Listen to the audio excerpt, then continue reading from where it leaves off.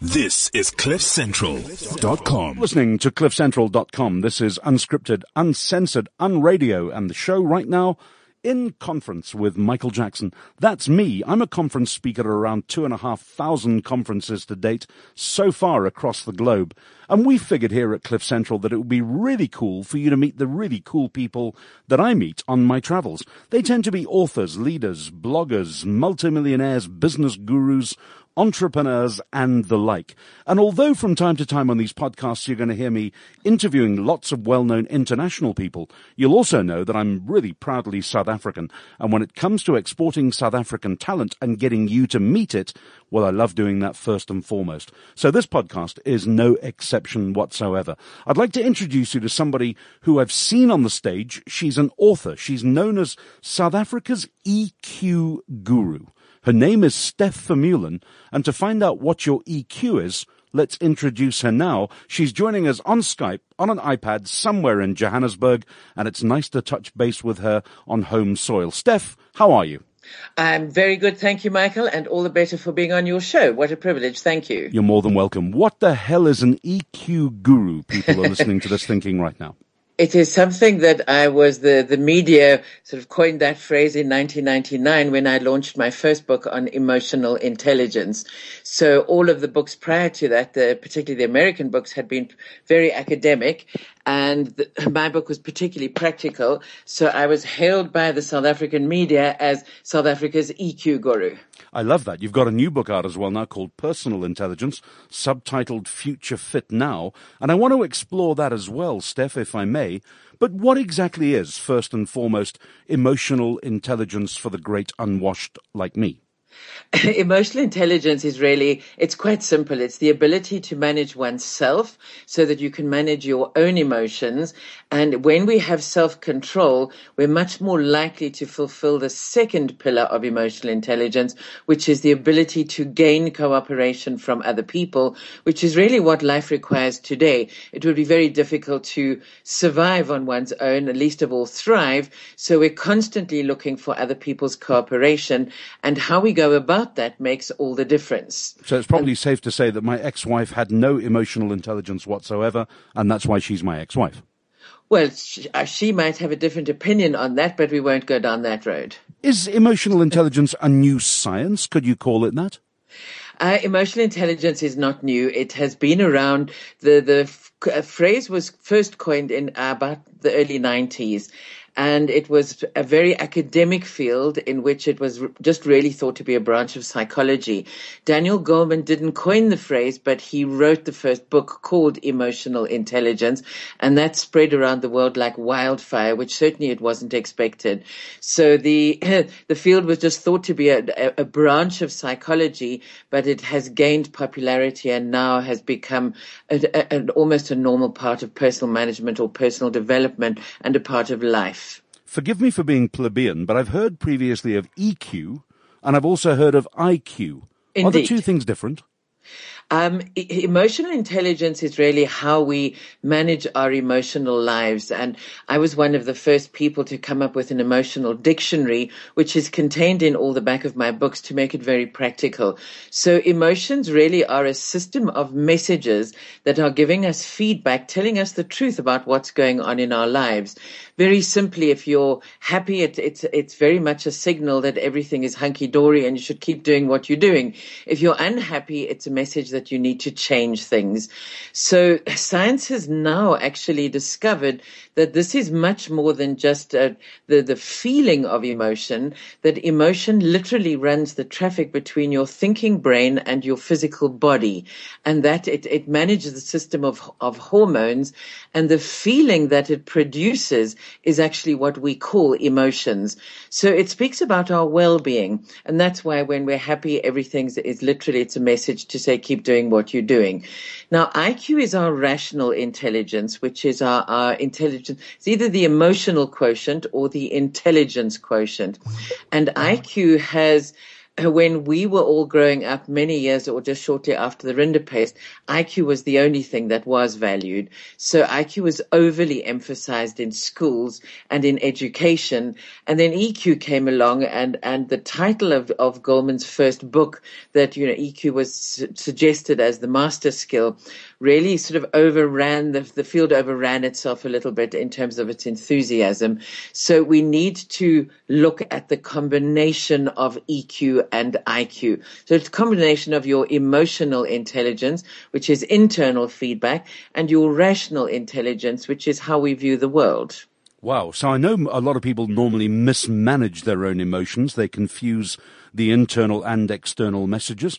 I can think of certain bodily things that happen to me, and my mind is rationally going, don't respond that way. Let's not even go into that in this thing. But I guess that's what we're talking about, really, isn't it?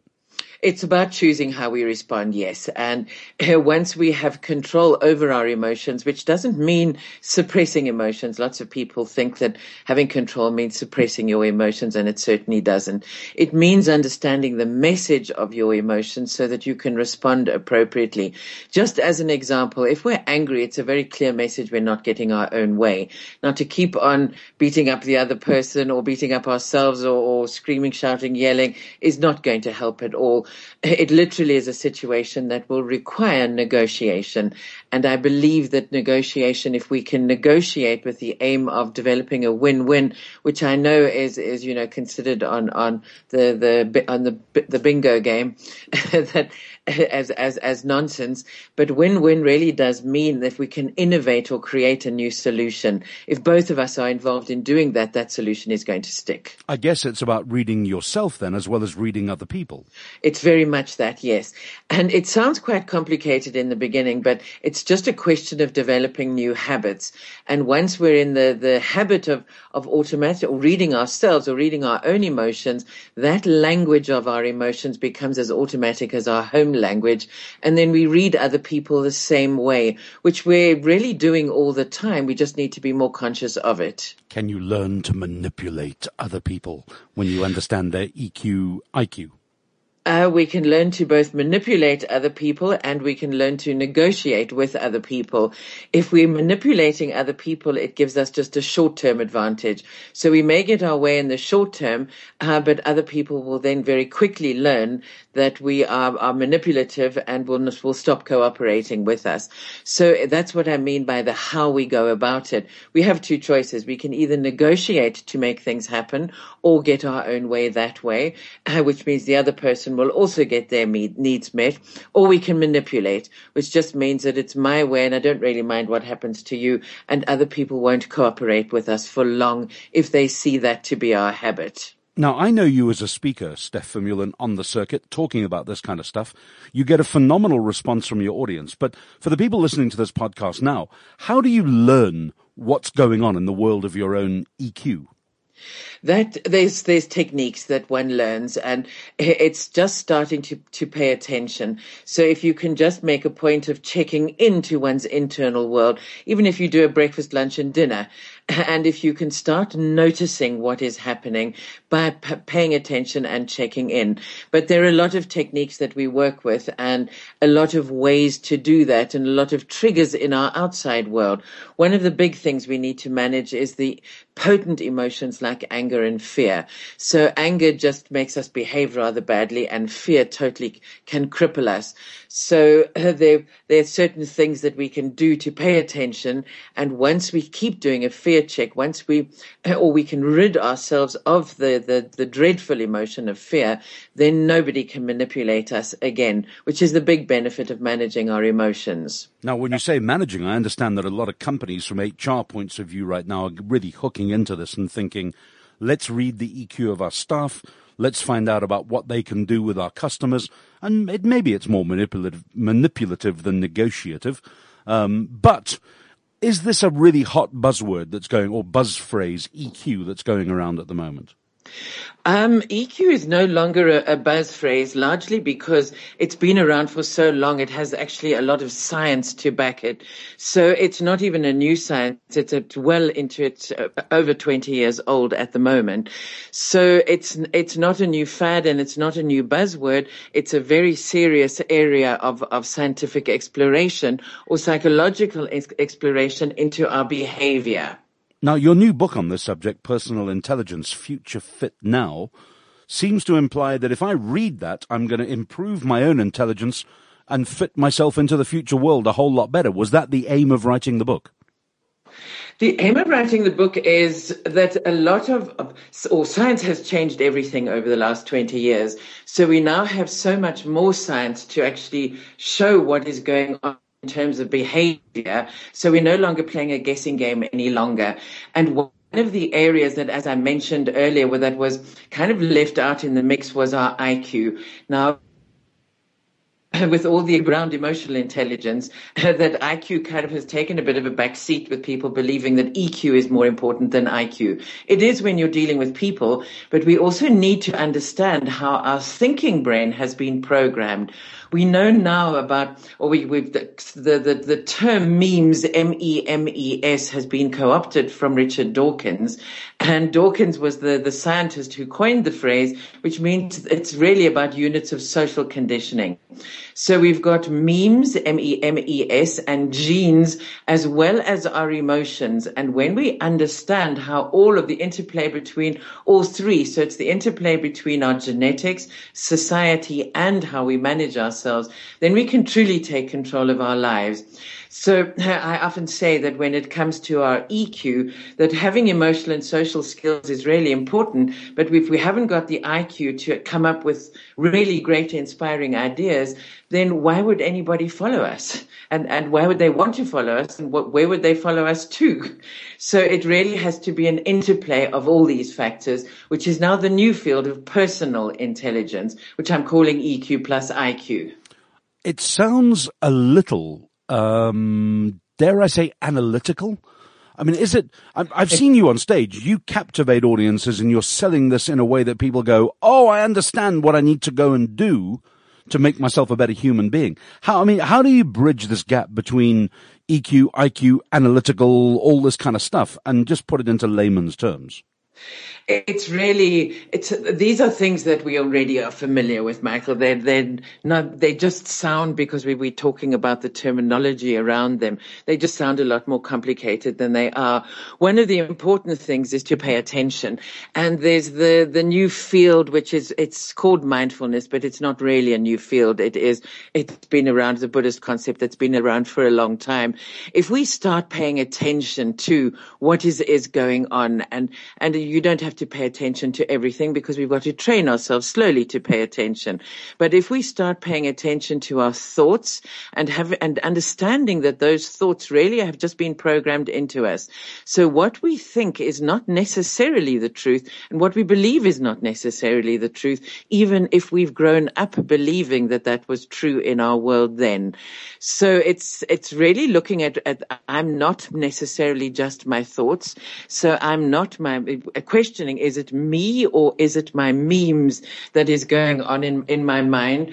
We also don't need to entertain every single random thought that goes through our brain. Okay, I'm kind of getting it. I'm paying attention now. I'm mindful of what it is that you're saying. When you buy the book, what does the book say? I mean, if someone's picking up the book in a bookstore, browsing it on Amazon on Kindle, Personal Intelligence from Steph Vermeulen, what's the cover spiel? Give me the elevator pitch for this thing. So it's about making things happen. And in this exhilarating, disruptive revolution that we're plunged into at the moment, that everything has changed, and we can't manage our lives with old thoughts or old emotional habits, because those have gotten us to where we are today. And we need to think very differently to make things happen in future. I love it. So change your mindset, change your view of the world, become a better human being. Go and get the book, Personal Intelligence, Future Fit Now. If it sounds complicated, it really isn't. Steph is one of the most charming, delightful people I know, and she writes beautifully, as well as speaks. How do people get hold of you in closing, Steph Vermeulen? They can email me on Steph, STEPH, @eqsa.co.za. Dear me, let me get that down again. Steph, S-T-E-P-H, you're really fond of the alphabet, S-T-E-P-H at eqsa.co.za. Perfect. I think we have it. Steph Vermeulen, you're a marvelous guest. I mean, you've made me think, and it's time to sort of get out there and pay more attention and be more mindful to what's going on around me. Stop listening to my body, think more about my brain, and try and connect the two into a real sensible methodology for moving forward. I wish you much success. I hope the book sells incredibly well. Thank you for being a guest on In Conference with Michael Jackson. This is where you get to meet really influential key people across the planet. Steph Vermeulen is really one of those. For this episode, thank you from me and goodbye. This is CliffCentral.com.